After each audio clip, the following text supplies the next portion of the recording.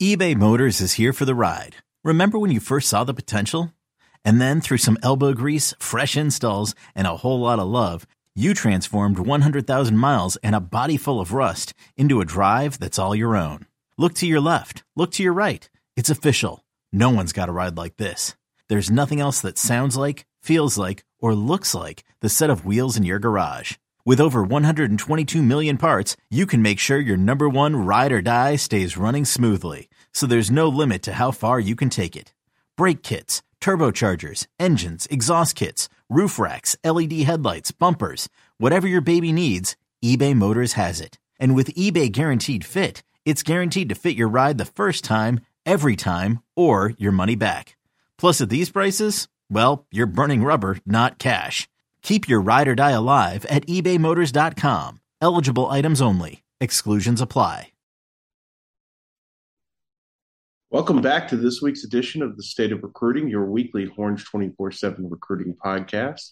I'm Mike Roach, and I'm joined as always by Hudson Standish. And we are back for another week. Before we get into everything today, Hudson, how's it going? Mike, I'm pumped. I mean, we're into training camp. It's honestly, it's the home stretch until we get football back. We had the Hall of Fame game tonight, which doesn't really do it for me, but I mean, shoot, man, we're so close. Yeah, I did find myself watching a little bit of Raiders Jags tonight on TV. Before we recorded this, I had to actually turn it down so we could record. And, you know, the Hall of Fame game is cool for like 10 minutes. And then you're like, oh, all the backups yeah, exactly. But you're so hungry for it. It's like the first thing of the off season that comes back around. And so, it's football fever time for sure. We're going to talk a lot about that. We're talking about Texas recruiting. We're going to talk a little bit about the team. But before we do, Hudson, what's up? One last thing too, I should be a little bit more grateful because there was a time during the pandemic when we were without sports for, I don't know, it felt like forever, but I'm sure it was just a couple of months where I would have killed for Jags Raiders preseason. So I should be a little bit more grateful that just there's football on. You would have just like, you were watching the whole thing, rewatch it, break it down. I mean, obviously, I think most people know that I'm a big soccer fan, but like there was a Borussia Dortmund versus, I can't even remember who they played, that kind of opened up sports again. And I want to say it had like hundreds of millions of viewers for just a regular season German Bundesliga game. So, I mean, if the NFL, I'm sure you remember it too, Mike. That was probably the best NFL draft year of all time because it was just, it was like actual football related stuff going on, even though ESPN's coverage was very like trauma based, if you remember correctly. Yeah, I also have to think it was the most watched draft. If it wasn't, I mean, it's got to be close because it felt like everybody had takes about, what the Titans were doing at 31 or like whatever. Yeah, and also like I remember for me, when hockey came back. Oh, yeah. It was like, okay, we're in this terrible time. Nobody can leave their house. But when I wake up, there's hockey on at 10 a.m. and it doesn't end until like midnight. And I could just sit here all day and watch hockey. That wasn't bad either. Exactly. But yeah, anyway, I just should be more grateful that there's actual football back on TV because, again, way back when I would have done anything just to see some pads popping, but Texas is getting closer to kickoff. I think we're at 29 days or we will be soon at 29 days. Thank the Lord we are not in that situation anymore. And we do have sports on at all times anymore. And I think first we'll start a little bit of recruiting here. It is, as we're recording this, we are just outside of what would we say here? About 15 hours away almost from Darian Gillette's decision. And I, with him, hold on real quick. I'm gonna have to edit this out.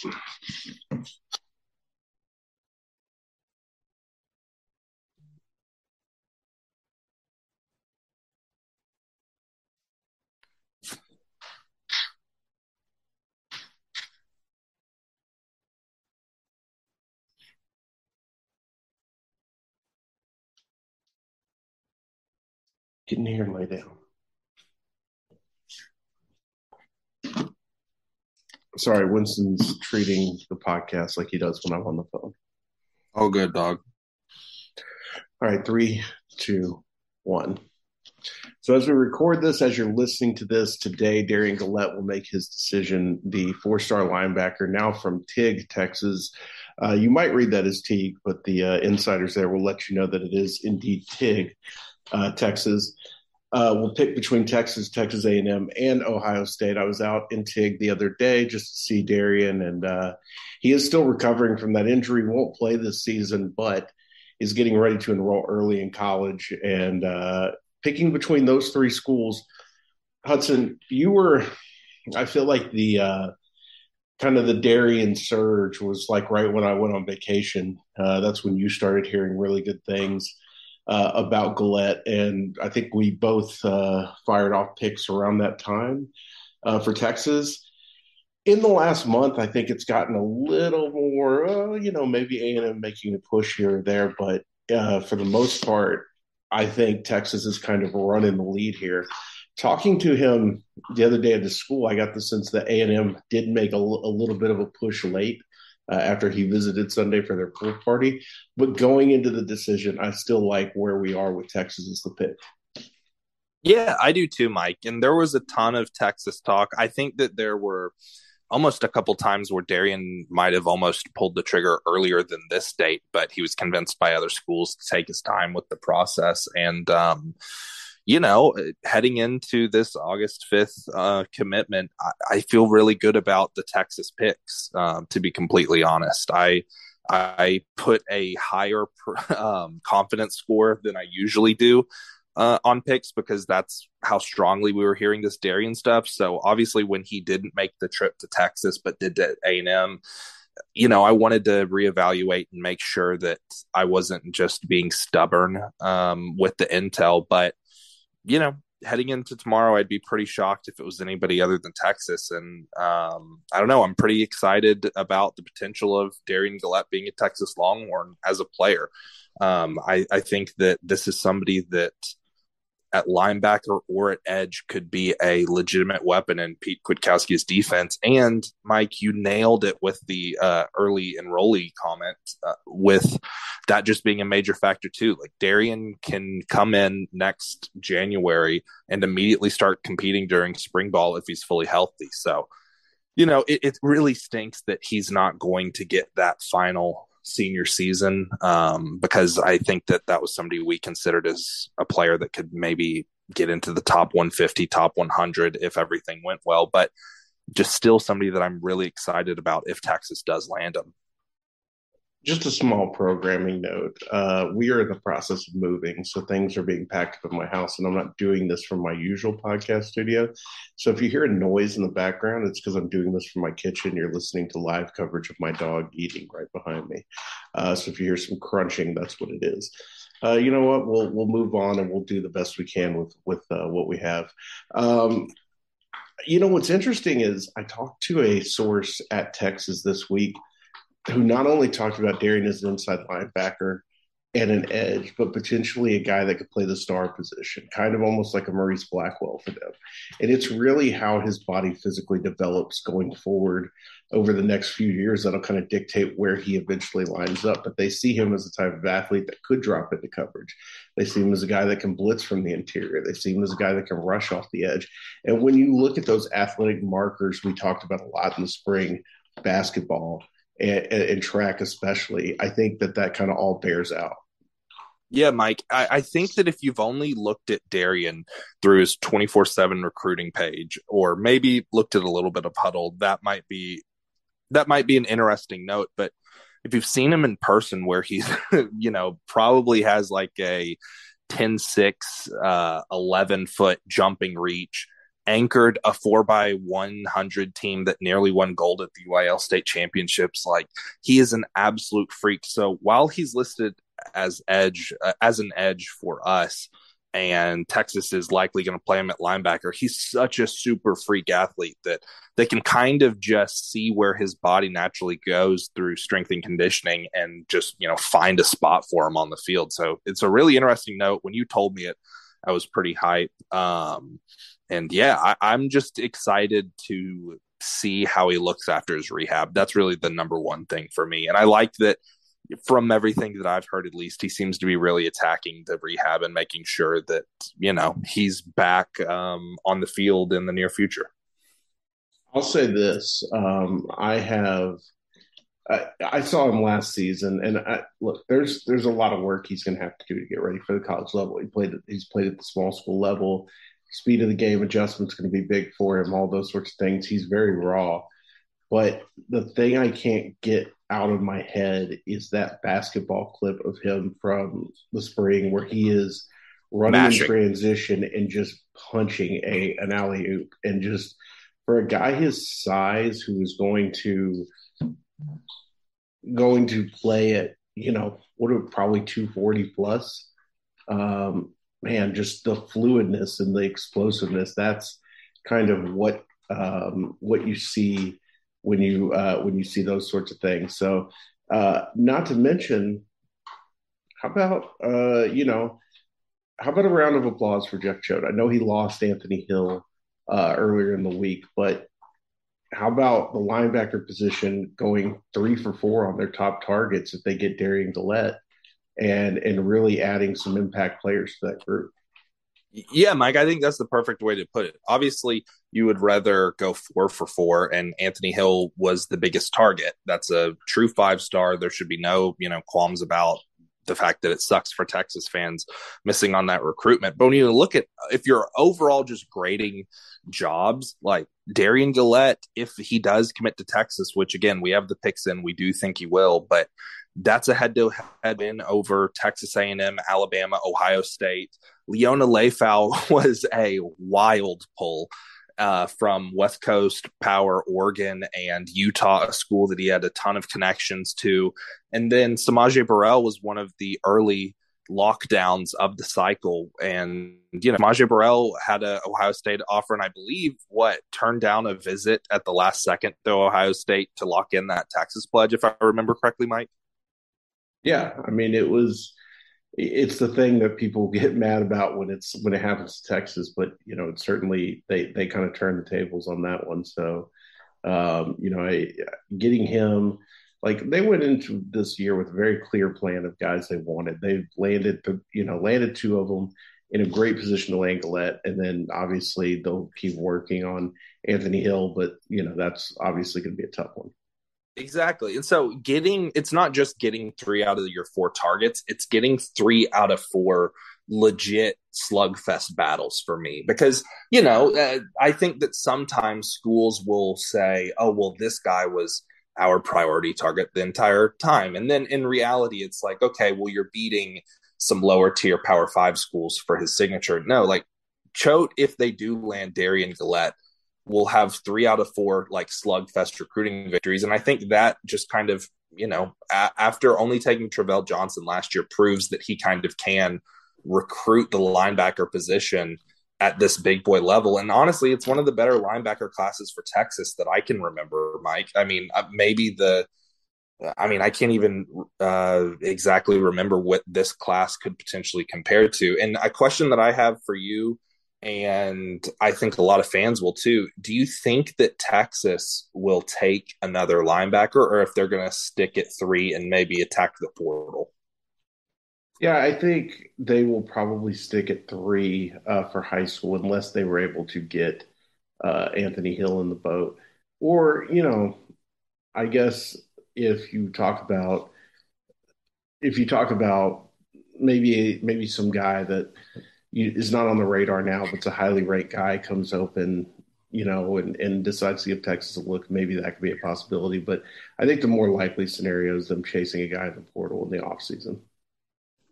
Yeah, man, it's so encouraging. And then after Gillette, you have 2 more scheduled announcements in CJ Baxter, the 5-star or close to 5-star fringe 5-star running back out of Orlando, Florida on August the 10th, and Jordan Matthews out of Baton Rouge on August the 15th for the Horns.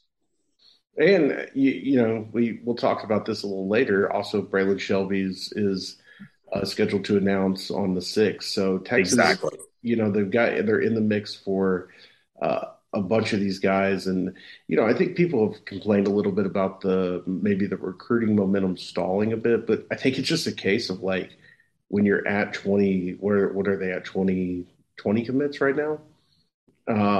When you're Just there, 20 or 21. when you're there, it's like they're going to start coming in at a slower speed. You know what I mean? Like, people are, the class is going to fill up, slower at this point. There are less targets, all that sort of thing. So, I think that all those things come into consideration. With CJ Baxter, I think we've talked a lot about him and where we see that going. And, man, I've really, over the last like month or two, kind of been waiting for hey, we've had a change in direction with CJ Baxter. We've had this, something happen. It's really been quiet on that front from an intel standpoint. I think all signs still kind of point to Texas. Does Winnie have a Yes, Hudson. So for listeners of the podcast, Hudson knows that my dog loses his mind whenever I get on the phone. He squeaks his toys. He wants to go out all the time. And he's basically treating this podcast, because I'm usually doing it in a room where I can close him away from it. He's treating this podcast like I'm on the phone. It's honestly endearing to me. I'm sure that some of the listeners will be like, oh no, now my dog's going to hear a squeaky toy. But anyway, with Baxter, it's so interesting because I don't know. There were a couple of sources who, with Ruben Owens, when we started to hear the look, Texas is really going in all in on Baxter talk. And I remember us being like, okay, well, we feel good about where they are with Arch. We really felt about where they were with Jonte. So is going away from that original triplets idea the smartest move? And honestly, Tashard Choice and the Texas staff making that decision to pivot away from Owens and focus solely on going all in on Baxter, they deserve a ton of props if it ends up going the Horns' way. And Mike, we'll talk about this a little bit later, but you want to talk about a player that I'm so excited to watch live in the fall this year. We've been on a couple of different calls where we've watched live full game tapes of Baxter together, and he's just phenomenal. He's everything that you read and more. I don't think that there's a player in the class that I'm more confident is going to hit on their rating.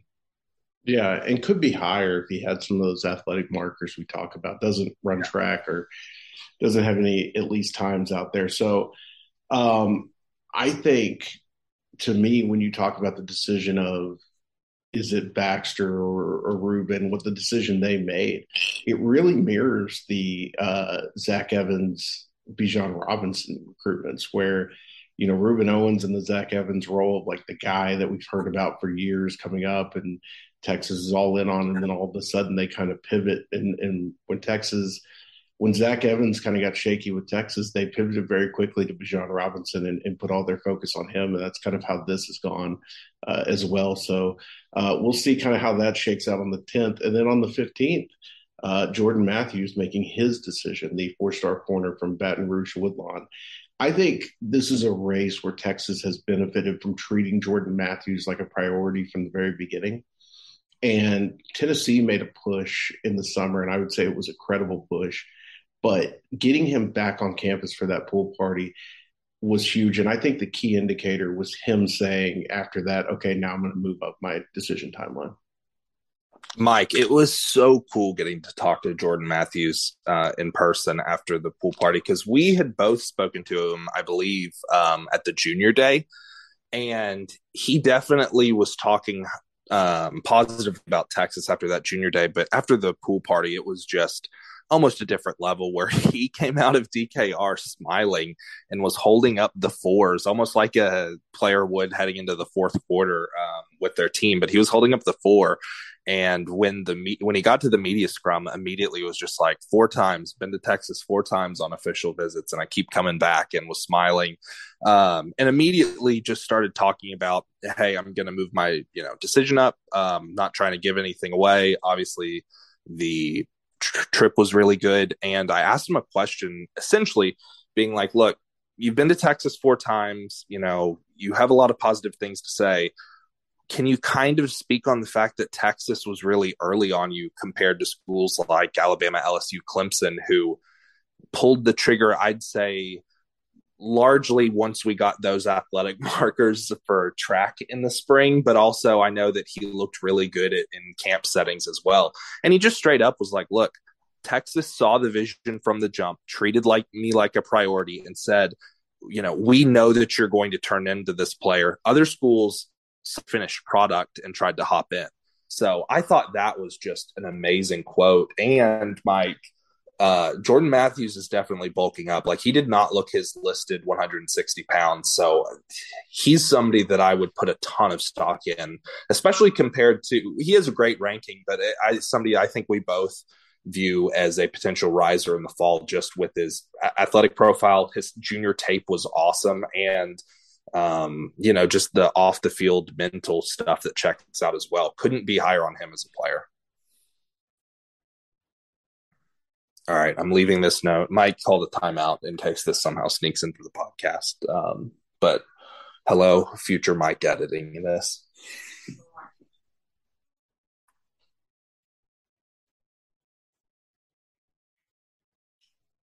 I'm going to kill him. Winnie? Live on the podcast. I'm going to kill him. Okay, 3, 2, 1. Yeah, when I saw him in the spring at the Louisiana State track meet, he looked big. He's got a big frame. He's long. It can really run. I mean, I think it was you that was like, we always liked Jordan Matthews, but I think it was you that found some early times from him in the spring and sent them to me and was like, look, if he's running these times, like, consistently, we're talking about a different athlete than I think we thought we were. And he's got multiple, I think, sub 10.7s or at least close to 10.7.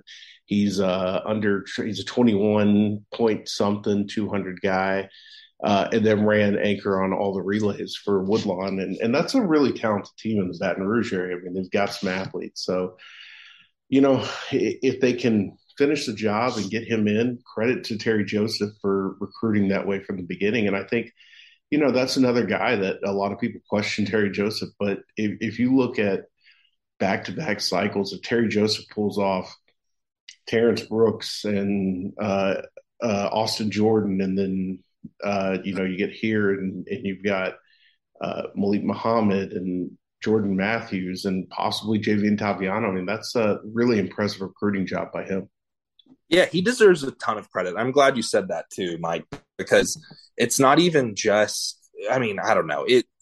He deserves some credit because, especially early on in the 2022 cycle, that was a coach that kind of got targeted a little bit. But like you said, with the Louisiana connections and even just the ability to get guys like Terrence Brooks, like you mentioned, really, really good job. Here was a question that I'm probably going to tackle in an article that I want to get your takes on before we fully move on. What do you think stacked up head to head is more impressive, the potential defensive back class or the potential wide receiver class?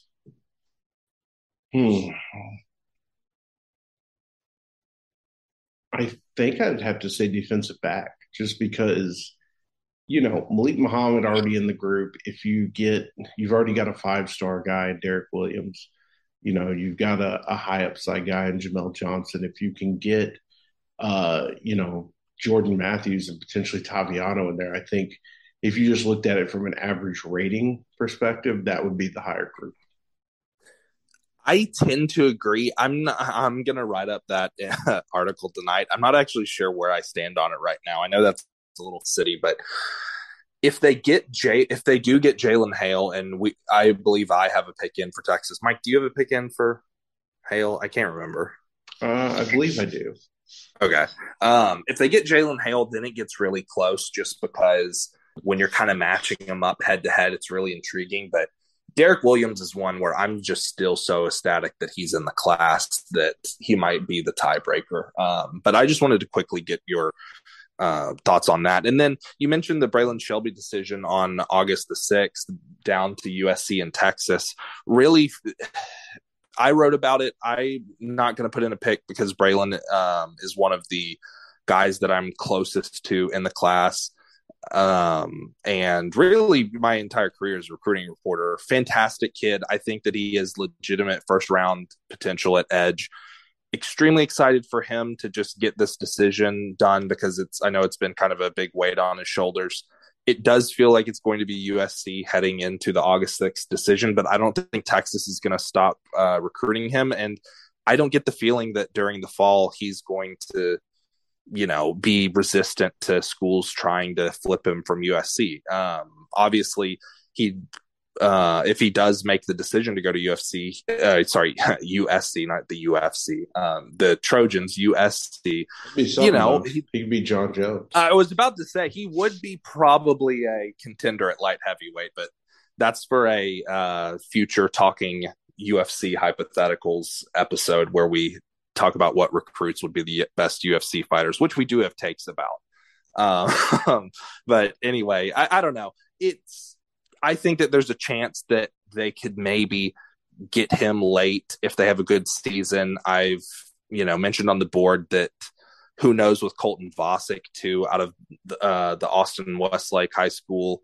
So I don't know, Mike. It's one of those things to where it is looking like it's trending towards USC, but you never know. And the Texas staff has definitely proven that they can get some their spatulas out on National Signing Day.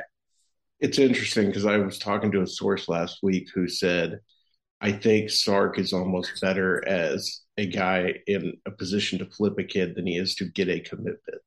And if you look at the way the 22 class kind of ended, that's certainly true. And, there were a couple things in their favor there. I mean, obviously Mario Cristobal leaving Oregon helped, but it is an interesting point that, he's just kind of better from that position because he's not as high pressure when it comes to closing. Whereas when it kind of gets down to crunch time, he can lay out a scenario for these kids to flip in. And so I definitely think that is in the cards. It is, we are coming up on the end of the first week of high school football practice for those who did not take part in spring ball. Everybody else gets started on Monday. I'm Sandra, and I'm just the professional your small business was looking for. But you didn't hire me because you didn't use LinkedIn Jobs. LinkedIn has professionals you can't find anywhere else, including those who aren't actively looking for a new job, but might be open to the perfect role, like me. In a given month, over 70% of LinkedIn users don't visit other leading job sites. So if you're not looking on LinkedIn, you'll miss out on great candidates like Sandra. Start hiring professionals like a professional. Post your free job on linkedin.com/recommend today. Hiring for your small business? If you're not looking for professionals on LinkedIn, you're looking in the wrong place. That's like looking for your car keys in a fish tank. LinkedIn helps you hire professionals you can't find anywhere else, even those who aren't actively searching for a new job but might be open to the perfect role. In a given month, over 70% of LinkedIn users don't even visit other leading job sites. So start looking in the right place. With LinkedIn, you can hire professionals like a professional. Post your free job on linkedin.com/recommend today. And we were kind of kicking around an idea pre-show about who are the players we are most excited to see. So before we do that, I want to take this time to take a break. You guys will hear from our sponsors, and then we will come back with our next segment. All right, Hudson. So who are you most excited to see this fall? I mentioned as a tease CJ Baxter, and that's definitely one of them. Because I'm definitely more excited about the guys that I haven't seen in person yet, right? So guys like Connor Stroh or Andre Kojo or Trevor Gooseby that I actually have evaluated live, they kind of suffer in this exercise. I'm really excited to see CJ Baxter. I really want to see Peyton Kirkland, the latest Texas commit out of Orlando, Florida as well. Another one that is not a Texas commit, but will be visiting Texas on September 10th that I cannot wait to watch is Deuce Robinson. That is somebody that just screams five-star athlete, and I can't wait to see him compete. And then, I mean, he doesn't get as much talk from us, and I know that some people will laugh about this, but compared to other compared to, I guess, his ranking, we don't talk about Arch Manning as much other than the press, the stuff that we kind of have to, just because it does kind of get a little tiresome at times. But, he has a lot to prove as a senior, and it's going to be exciting to watch him for Newman.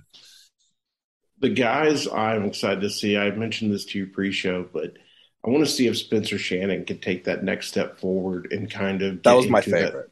That 4-star range. He flashed a couple times last year, mostly was used as a blocking tight end, but can he really, expand his receiving game and become a guy that becomes, a high impact player and a guy that kind of boosts the ranking of the lower end of that class? I think he's a guy definitely to watch.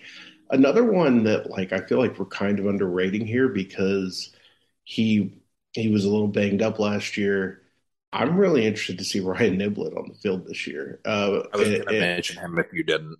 I know he's played a lot of quarterback and has had to kind of line up with the ball, but I want to see him at receiver. I want to see him kind of doing his thing and how he really matches up with the rest of the guys in the class and at the position. So those are two guys for sure. And then, when one guy I think we're both kind of in lockstep with that we feel could really rise with a big senior year is Trevor Goosby. How does Trevor Goosby take the next step in his development, and what does his senior season look like?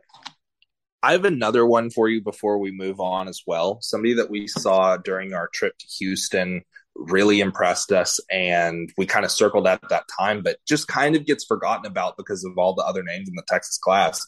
Dylan Spencer looked great, and I cannot wait to watch him as a senior. Yeah, absolutely. I mean, I think when you look at him from a frame perspective, that's what you want up front in the SEC. That's the type of body you want, the type of length you want. And I'm interested to see, he's played more of like a stand-up role in the past, and they're going to, it sounds like, let him put his hand down and really kind of play that position to the fullest. So interested to see what he has and if he's got some pass rushing juice. That's, I think I think we all think he's going to be moving inside probably at the next level. His frame is just too big, but if he has a little juice, he could stay outside. I have one more for you before we move on. Can you give me a 24 and 25? I can start too if you want some time. Yeah, go ahead. You start. Okay, 24. I've seen him a ton. I just want to watch him take the next step against actual UIL competition and potentially making a playoff run. Micah Hudson from Lake Belton. I cannot wait to watch him play. And then I don't know exactly if you're going to take him or not, and I feel bad doing this just because he is your guy. But DeCorey Moore from Duncanville in the 2025 class is going to be so exciting. He was probably Duncanville's best dynamic weapon on offense as a true freshman, in addition to his impact in the special teams return game. So imagining him after a really productive offseason is just extremely exciting. So those are two real quick, and I can brainstorm some more if you want. I'm going to give you 3 in 2024 that I'm interested in, all on the defensive side of the ball. We had this conversation on the phone earlier, but Kobe Black feels like a player that nobody talks about enough. I mean, he's the number 37 player in the country. That's so good. And yet when he comes to Texas, nobody's ever like, well, what's the deal with Kobe Black? I think he's got everything it takes to be an elite corner. And I want to see how he takes that next step, his progression going into his junior year. I think the biggest thing for these kids that flash early is, do they take a step in their junior year, or do they stay the same?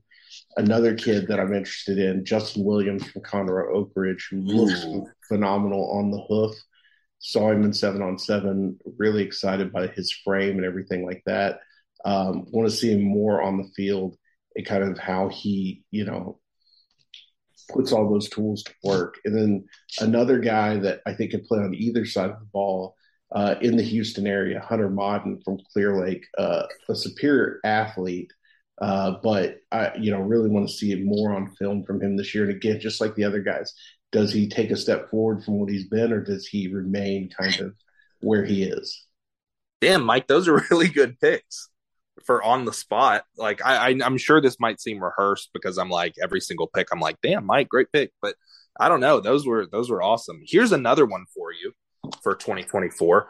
What QB emerges and becomes the Texas offer? Since more than likely Julian Sainz is going to end up at Georgia, and with Arch Manning in the boat, like how do they go from there? I'm going to give the first state of recruiting shout out to our boy that we in our group text and also just normal thread love. You kind of spotted him, Ryan Pulesi from, I think, Avon Old Farms in Connecticut. I'm super excited to watch him from afar. Won't be making the trip up to the Northeast to see him play unless he gets, a Texas offer. But that's somebody that you identified. I watched the film, was just absolutely blown away. And, might be a dark horse pick to get a Texas offer. You did steal my 2025 pick. It was going to be DeCorian. But exactly. Never fear. I have other 2025s. I'm going to give you another receiver because that 25 receiver group is loaded. From the Dallas area, Red Oaks Taz Williams, who has blown me away the last 2 times I've seen him in person, and is a guy that I think can move up into that upper echelon of receivers in the 2025 class. Real quick, another 2025. It's not official yet, but there have been a lot of rumblings about Aldine Eisenhower 2025 wide receiver athlete Dion DeBlanc, originally a Liberty Panther, but was at Aldine Eisenhower his freshman year, potentially going to Galena Park North Shore. If he was able to play for North Shore, if that transfer got cleared and he was able to play, he'd absolutely be one of the breakout stars for me of the 2022 Texas high school football season. He's so good, and adding him to an already juggernaut and prospect factory program, him and Devin Sanchez on the same team, those practice battles, I could not wait to see if that does happen. But yeah, should be a lot of fun. We'll talk a little more about the high school season in the coming weeks, maybe some preview some games we will be at, all those sorts of things. But Hudson, last time we did a full show. Now we did one after the barbecue last week, but last time we did a full show we talked a little bit about the Texas offense, and we dreamed on what it could be. Let's talk a little bit about the Texas defense. And I think when you talk about the Texas defense, it's less dreaming and a lot more like hoping, like, God, this needs to work out. This needs to work out. What are the potential problems? What are also the potential kind of bright sides of this unit? And I'll start. I think the obvious problem for me is pass rush. It's been a problem in this program, finding a legitimate pass rusher who can strike some fear into an offense. I think Ovie Oghoufo gives you a competent pass rusher, a guy that's maybe a 4 or 5 sack guy at his best. I think that Barron Sorrell is a guy that could elevate his game to that level, but outside of them, what do you really have at that position right now? Yeah, it's and especially when you think about how important both edge players, the Jack and the Buck, or whatever you want to call them, are for the Pete Kwiatkowski's defense. It's a massive problem. And Justice Finkley being a rotation guy is going to help, because we know how good he is and probably will be before his career is over on the 40 acres. But I think that the weakness in that area, missing on Ashawn Mathis, really just kind of paved the way for Pete Kwiatkowski and the staff to get creative. And we haven't seen a ton of it because they've been going base stuff during the media viewing sessions. But, we've heard, and you reported, I think you literally were the first to report, that DeMarvion Overshown is going to get some work as a pass rusher. And while he might not technically play the Jack or the Buck, he's going to de facto be used as one when we actually get to the season. So I'm hoping that can almost be a surge enough to kind of mask some problems, and that Jalen Ford rising up as a potentially all conference level linebacker can kind of mask some of those positional deficiencies. But yeah, Mike, I think that's the perfect place to start, because it is a bit of a problem. I will say this though, Barron Sorrell looks absolutely fantastic. Like, the strength and conditioning program has been incredibly kind to him. He looks jacked. Like, he looks awesome.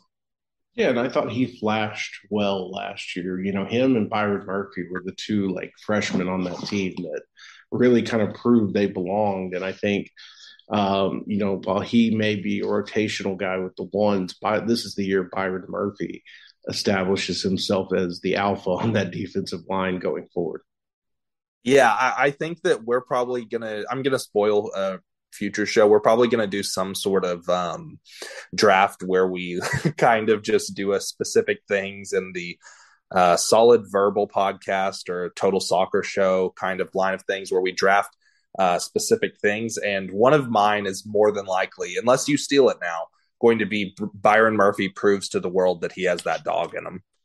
Yeah, I don't. If you watched him last year, I think he proved it a little bit. I think if there's doubters, you know, Misinformed. they're misinformed. This is the year that he really establishes himself, and I'm really excited to see it because, as everybody knows, I'm like the number one Byron Murphy fan in the world, and was like back when he was kind of getting recruited by nobody in college, and so I'm really excited for him. Edit this out if you think it's sharing too much, Mike, genuinely. But you also were campaigning at the very different staff at the time, but you were campaigning the staff and just a bunch of other college staffs that you were close to, like, hey, this kid can play at the Power 5 level. Like, you need to give him a shot. I mean, he's DeSoto's all-time leading sack leader. Yeah, and it's not like they've got nobody's, you know, I mean, we're talking about a program that had Von Miller and Shemar Turner, and yet Byron Murphy led the team in sacks. Chance to win a job too. Like Keandre Coburn obviously has been around for a while, but Byron Murphy absolutely could win that job. I did a fair amount of campaigning, and I told different members of the Texas personnel department and staff, because they were chasing Shemar Turner, I said, offer Byron Murphy and it'll help you with Shemar, and you're going to offer Byron Murphy at some point anyways. And, you know, I think they just waited too long to do it. But luckily, you know, it turned out that they got Byron Murphy out of the deal, but it was too late for it to really have an effect with Shemar Turner. But getting Murphy in the class, I remember the morning I was called and told, hey, Murph's going to flip. I was ecstatic just because I was such a huge fan of his potential. And he was, I mean, if you remember, previously committed to Baylor. That's the type of kid that just wrecks Texas when he's at Baylor. Yeah. So when you can get those types of kids, it's big. We talked about a little bit about DeMarvion Overshown, and I think a big reason for that is because Jaylan Ford has had an emergence this spring and summer. And if you look, he really started emerging during the fall last year. There were times where he showed really dominant linebacker play. One of those times, I was watching the Oklahoma State game from last year today, and I just found myself kind of jaw dropped at how many times I noticed Jaylan Ford making a big play. That's the X factor for me this year. If Jaylan Ford is everything we've heard he is and can be, I think that this defense, at least in the front seven, is a lot better.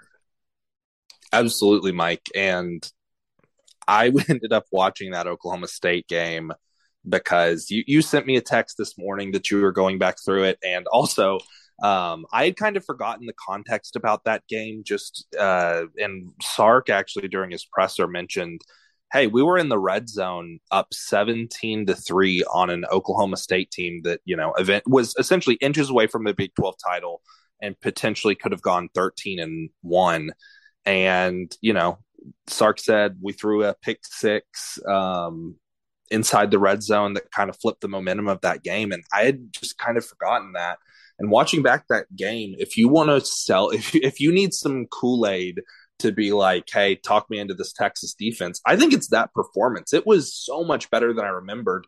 And I honestly think that if Texas plays complementary football and doesn't make mistakes, that's a double-digit win against a team that was really good last year. Yeah, I mean, I told you this today, but the defense did not let up. I have like very specific memories about that game because I was on the sideline taking photos during that game. Big visit weekend.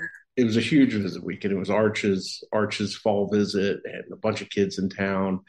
And I do remember after the pick six going upstairs at halftime to the press box and telling Jeff Howe, like, that could really come back to bite them. I think that they had them on the ropes, and that put them right back in the game. And then watching again today, it was like they had the pick six, and then they stopped Texas quick, and then they got another field goal before the half. So you went from a potentially 24-3 game to a 17-13 game, like that. And even though Texas scored, I think to go up like 24-13 or something, 24-16.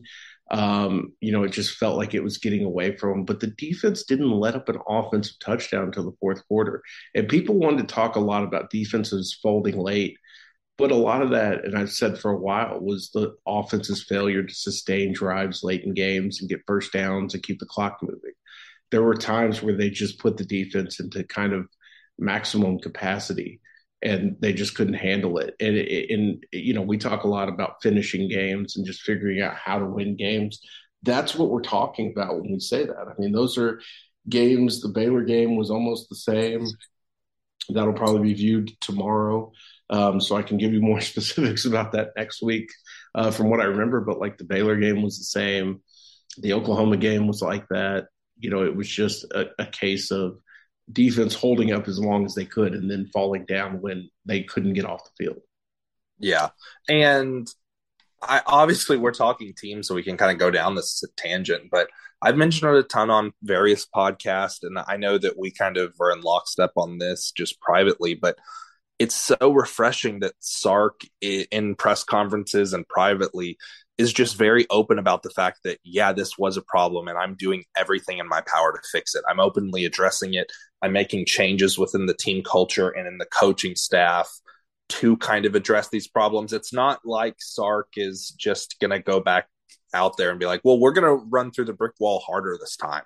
Like, no, there are strategies in place from him to prevent that sort of collapse from happening. And I do think that it's really a credit to him that he's able to also not fully just have these horrible memories from them and be like, look, we prepared well and our coaches got our guys to play great first halves a lot of the time. Now it's just that second step of actually finishing people. And I do think that, there were times when it was going well for Texas kind of before the implosion, like Louisiana and Texas Tech, where you can kind of point to it of this Texas team actually stepping on throats more than other teams in recent memory. So hopefully, one of my favorite phrases is just like in college football, you have to win your clunkers, or you have to beat down the teams that you're really supposed to beat down. And hopefully that's what this version of this 2022 team is actually getting to step on some throats and just making sure that teams don't have, any hope to come back in the second half. So I don't know. It's exciting. Going more on defensive talk, what do you think about the other linebackers in that room, since we kind of touched on Jaylan Ford and Demo? So obviously you have Diamante Tucker-Dorsey, Jet Bush moved back to inside backer, and David Benda obviously has been a rotational player so far in his career. And Devin Richardson moving back there from that's playing H-back as well. It seems like the depth is better. I can say that. Luke. I don't love Jet Bush there from what I've seen throughout his career, but it's also like, what are you doing with him at this point? I think the edge experiment with him last year kind of failed. And so can he give you some early downs as a run stopper? Maybe you take him off the field on third down or something, or have a new sub package. That's kind of where I see him. But I'm interested in, like, what is the report on Diamante Tucker-Dorsey coming out of fall? Like, how did he adjust? How did he look during practice? Is he a guy that can give you more than just depth? Is he a guy that can give you quality snaps? Yeah, and I think you've heard something too, Mike, but I remember me telling you about a source that was like, look, DTD is absolutely crushing these summer workouts, and they love his just ethic, just his work ethic and how much he's bringing other guys to just optional volunteer workouts. So I do think that at the very least with him, they just have a productive, really good locker room presence. And with David Benda, tools are there to be a pretty damn good player. Yeah, a guy that can, again, give you quality snaps. Not a guy that's going to, win the Butkus Award or anything, but certainly a guy that you can rely on to be on the field and not be a liability. I think the bigger questions on this defense are in the secondary. Yeah. And, one thing I noticed, I've watched a couple of games in the last week watching TCU. I noticed against Oklahoma State. I did kind of forget how good Anthony Cook was at times last year and kind of the light coming on for him. So I'm excited for him back there. But there's a lot of questions in the secondary. And, I think Ryan Watts can be a good player, but I got to see it. I think, can Deshaun Jameson, I don't know what I think on Deshaun Jameson, man, because sometimes he does some things where you're like, okay, nobody else can do that. And then sometimes you often see him lost in coverage, but is there a better option than him? Is there a better option than Jaron Thompson at free safety? It's just a lot of questions for me back there. Yeah, I definitely I think that Anthony Cook moving to safety is a very good move because last year's safety play was some of the worst that since I've been a Texas football fan that I've watched. So I do like that move. I would prefer it if the light came on for Keaton Crawford. I'm sure the staff would say, hey, we would too, because I think that is the ideal pair for him. Jaron Thompson, I think, if everything goes well, he's a high floor player, but Keaton Crawford obviously just has kind of that next gear. Ryan Watts is one of the more important players on the team for me. I'd put him top 5 because if he is the player who we kind of heard that was potentially even could have been a starting level corner at Ohio State and he takes that here, that's absolutely massive. And then that gives a little bit more flexibility of, okay, well, Deshaun Jameson now can be the second cornerback and we can kind of move him around, potentially even hide him for matchups. Or, okay, now when we're in base and we're not in nickel, Jahdae Barron maybe could play that second corner spot and we could just move him to nickel when we actually do go into that package. I think that the three of Watts, Barron, and Cook are going to be the spine of this defensive back, and it's just making sure those other two spots are at least playing competent football and, aren't just lowering the head into tackles and, getting mossed on during 50-50s or, unreal penalties. We didn't talk about the interior of the defensive line a ton. I will say this, and I'd just like to start that conversation with the fact that, like, it feels kind of now or never-ish for Alfred Collins. Like, I don't know how you feel about that, Mike. I Maybe a little harsh. I don't know. Yeah, I mean, I would say you're definitely right. I would say it's kind of now or never-ish for everybody there. Like, Keondre Coburn's been a good player, but can Keondre Coburn elevate his game one more step? And, I mean, I don't know what scouts would say about Keondre Coburn right now, but I can't imagine him being more than a late pick at the best and, probably an undrafted guy. Can he kind of work his way into a middle round guy? Like T'Vondre Sweat is a guy that I think at times has played dominant in the middle of the line, but also at times disappears. If you're going to list Alfred Collins now or never, it's now or never for Vernon Broughton at that point. So absolutely. There's a lot of big bodies there. They've recruited a lot of quality, big body players. I mean, even when you look at last year's group with Aaron Bryant coming in and all those guys, I think there's a lot of options. There's a lot of beef there, but I think that, the biggest thing is just, can they make it work? Overall, what are your thoughts heading into for defense still heading into the year on scheme? That's probably one of the bigger questions that I consistently get from friends and people on the board is, can we trust this scheme, considering at times last year it did feel like outside zone heavy teams kind of picked us apart with leverage and formation. I'll just give you my takes too, so I'm not totally putting you on your spot. I'm kind of at a 6 out of 10.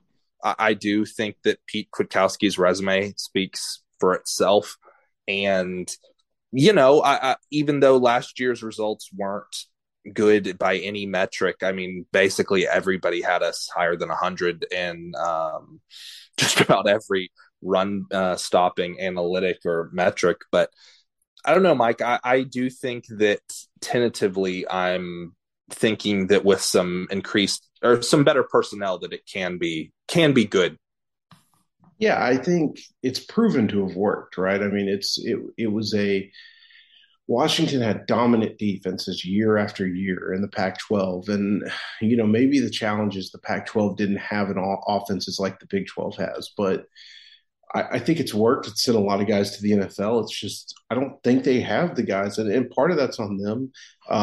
Maybe Justice Finkley is the guy that can help, but they need a lot more from those edge positions as we talked about, and I think that's a big part of making that defense go. And I think another big part is finding the guy that is at that star position who plays the what's the guy? It plays the Buda Baker role, so to speak. If you had a player like that who could play in that role and do what Buda Baker did at Washington, that helps you a lot more. So scheme wise, I'm with you. I mean, it's proven. It's not a flash in the pan guy that had one good year and then got hired at a big school. It's a guy that's had consistent success, I think. And like I said, I've been the biggest defender of this defense because I think history has been more unkind to it circumstantially than it really looked last year at times when you consider, the fact that they busted up Oklahoma State for 3 quarters. I'm gonna watch the game. I gotta watch the game to get more specifics, but I recall them like busting up Baylor for most of that game.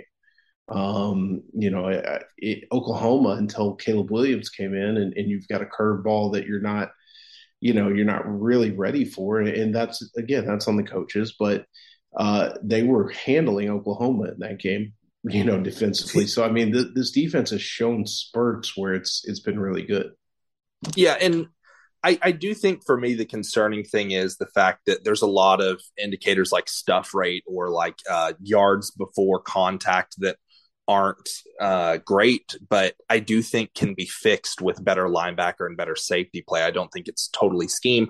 Also, Mike, this is something that we hear a lot from former players when they talk to us, but, talking about last year's defense, Pete Kwiatkowski isn't on the headsets, saying, oh, that's my bad when Marvin Mims goes up and puts junk on a forehead on a 50-50 ball, right? Like there's some stuff that happened last year where, you kind of can't blame the scheme for somebody in a one-on-one situation just missing a tackle or, getting beat on a 50-50 ball. I mentioned this on the last episode as a question. I'd love to hear your take here. Can you give me one breakout guy for this season? It can either be a true freshman or kind of younger player, or maybe just somebody out of the blue that you have a take can be a legit contributor for this defense. Well, I guess I've played the Jaylan Ford and Byron Murphy cards already, so I'll try to go away from them.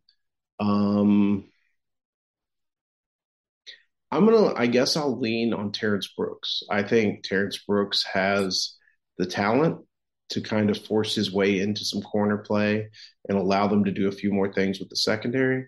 And I think Terrence Brooks, especially with some stuff we heard lately, checks the box of having that dog in. Yeah, he always has had that dog in him. And I think that if he really just gets the skill-based side and, mentally can kind of just get up to play speed there, he could absolutely go for some playing time. I have a nuclear take that I'll say is my second choice. I'm with you that I think Byron Murphy absolutely is going to take that step and be a legit breakout player, to the point to where I could see Byron Murphy actually solving some of their problems when it comes to pass rush. Like, that's how much I believe in him as a player, because he's just such a different option at that spot than what you normally get. Like, you'd normally, for the big time Power 5 schools, you do get a Keandre Coburn double team eating space guy at that spot. And Byron Murphy's just like throwing a changeup to a lot of these interior offensive linemen. So I could see him, if they're only rushing 4 or rushing 3, still kind of helping collapse pockets. Here's the nuclear take, Mike. And I don't think you'll agree with this. Later on during the season, like 6 games in to 12 games in, so don't roast me if this doesn't happen against, Texas Tech or UTSA. I could absolutely see Ethan Burke getting into the rotation as a situational pass rusher and actually making a difference. Like, the problem with Ethan is that physically he's not ready yet. And I think that throughout fall camp, we're going to hear reports that, hey, just not ready yet, like what we're seeing. But because the edge room is so thin, if one or two injuries happen, Ethan Burke does provide that upside as a pass rusher to where in third and longs, I think that he might be able to, be a difference maker. Yeah, I can see that. The one I'm going to give you is another true blue Mike Roach guy. It's Maurice Blackwell. I want to see what happens with Maurice Blackwell. Like, thought he was going to be kind of an answer at backer. It seems like he's going to have to go to safety because he just hasn't physically added weight like they thought he would. He's kind of the anti-DeMarvion Overshown, right? Like, we saw DeMarvion Overshown in high school. We're like, okay, that guy's clearly a linebacker who thinks he's a safety. And while we all thought that was going to be the same path for Mo Blackwell, it's kind of, okay, he's clearly a safety who thinks he's a linebacker at this point. But when you talk about tackling ability, instinctive play, already showed out on special teams last year, I thought a couple of times. Would have had a fumble return on a block punt for a touchdown had Keelan Robinson not been offsides against Tech. That's a guy that I want to see what he looks like this year. And if he can make a difference in that secondary, if he can play that Budda Baker role, maybe. That's what I was about to mention. We've talked a lot about Steve Sarkisian's pieces on the offensive side of the ball and just how kind of diverse of a skill set he has to kind of play with. Maurice Blackwell might be that change-up level player too, and that they could almost use him as a big nickel. Like, they could play him at that star role. They could move him around. Like, I don't know, man. That's a really interesting one as well, and I think somebody that should be in the rotation. Like, I would be a little bit disappointed if by the meat of conference season we're not seeing Mo Blackwell on the field. Okay, since we're talking defense and we didn't address it on the offense, I'm just going to lump them in here. What's your concern level, scale of 1 to 10, with special teams this year?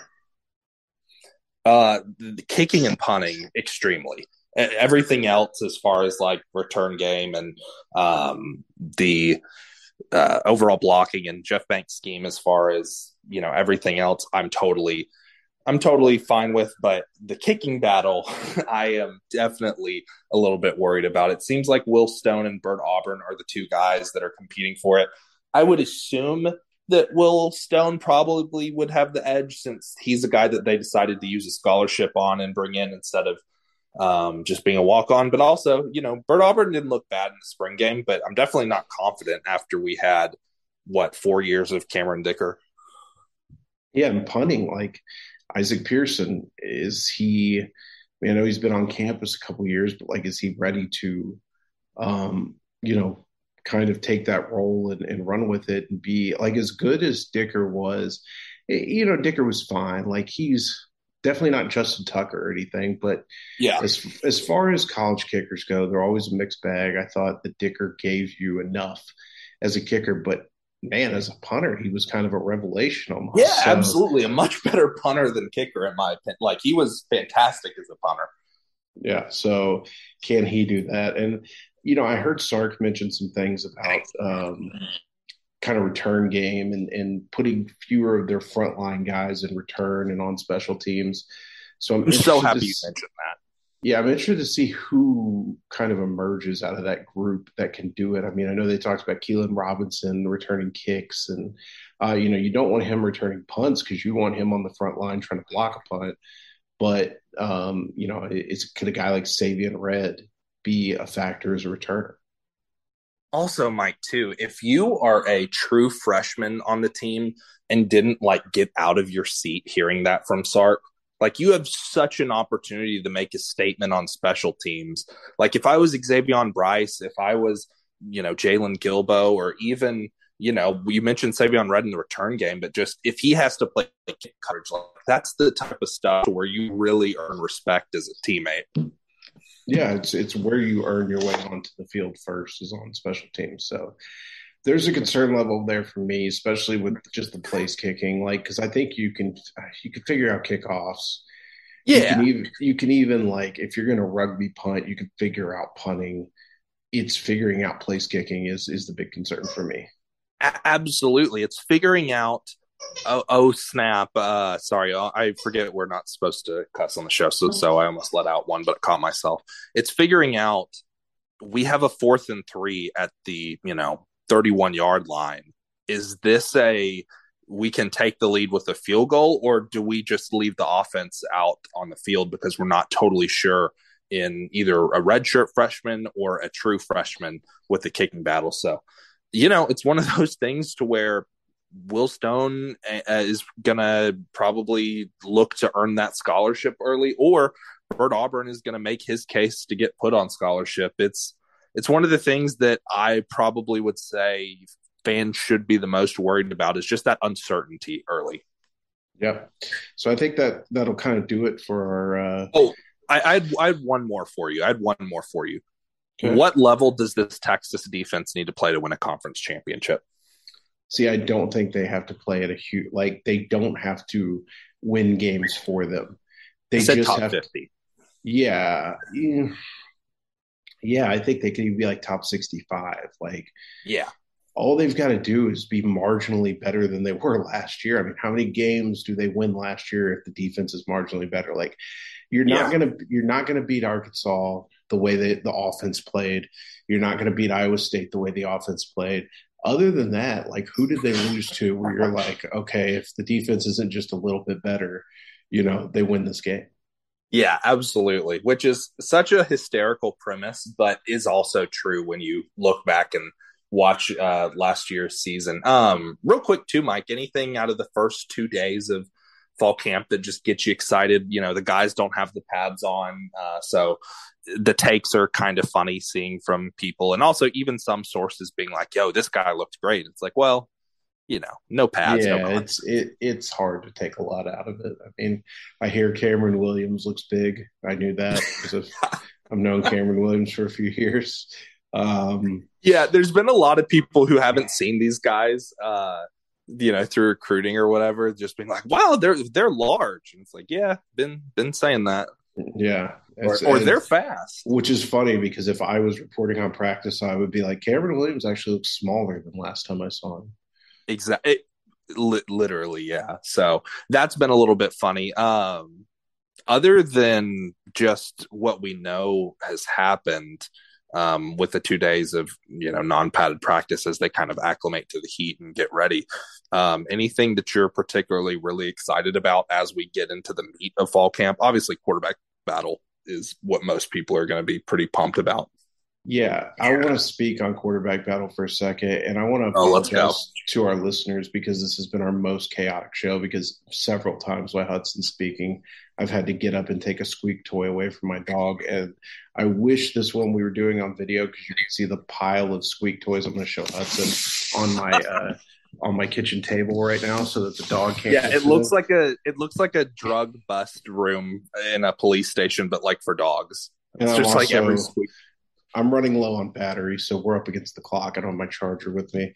But I do want to speak on quarterback battle because I think you got to be careful with what you digest from these practice reports.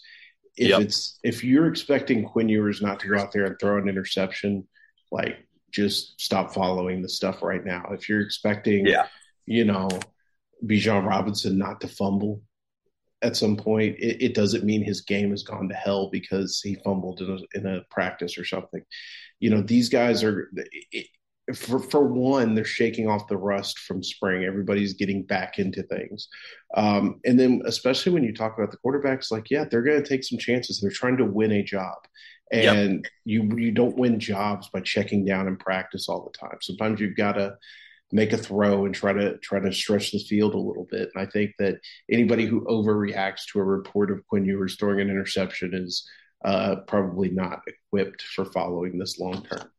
Mike's in the pulpit. Let's go. I absolutely agree with all that. And also, and by the way, guess what? Quinn Ewers, if he wins a job, he'll throw interceptions in the season too. Yep. one, just kind of the player he is that he's always been. And two, you know, you got to take some of the bad to get the good, which is defenses have to play, 5 yards extra off, and it stretches the field vertically more to take those chances, and more than likely would end up giving Bijan Robinson a lot more space to work with, to where teams aren't just staying in cover 1 or cover 3 and getting to put 8 in the box against Texas. So yeah, Mike in the pulpit, let's go. That was great. Also, I did feel like a couple times that I was I was going on for too long as you were out of the picture, and was worried fans were going to get annoyed. So I'm glad you made that. Yeah, this is our most chaotic show ever. I'm currently petting my dog right now, so he will just stand here because he has ruined the show. Thank you, Winston, for ruining the show. I don't know. It adds some charm to it. It's like the early episodes of Pardon My Take when Stella was just losing her mind. Yeah, he doesn't know how to handle it when he's not the center of attention. All right, anything else, Hudson, before we get out of here? Yeah, just real quick, because I know that the battery's gone. Just trench play, I think, is one of the more interesting to see who's kind of on top when they get into the pads. And also, we've mentioned it a ton, Mike. I know you're probably sick of talking about it, but it's the thing I find the second most interesting, maybe even first, for training camp, and it's which freshman offensive linemen are going to win jobs. And Kyle Flood and Steve Sarkisian, during their press conferences, were not ducking away from those questions at all, and we're definitely mentioning the fact that, like, they're expecting some of those guys, whether it's Devon Campbell, Kelvin Banks, Neto Amoslo, Cam Williams, Cole Hudson, like they're expecting some of those guys to win jobs. Obviously, Sark didn't appreciate it when Kelvin Banks got kind of singled out with a little bit of a silly question, but other than that, like, that's the main thing, I'd say. You know, it did give me juiced to read that Devon Campbell had some reps at center, because I think, I obviously I love him at guard. I think if he could play all 3 of the interior spots, and long term, like we watched him at the Under Armour All-American game, and Chris Singletary, who works for the network and was a former player and was a DPP at Michigan, said that dude's a future All-Pro NFL center. And he's like, he's just really interesting at that position. So if he can build that versatility, get there, that's what really gets me jacked. I love my guys, and along with Byron Murphy and Mo Blackwell, DJ Campbell is my guy.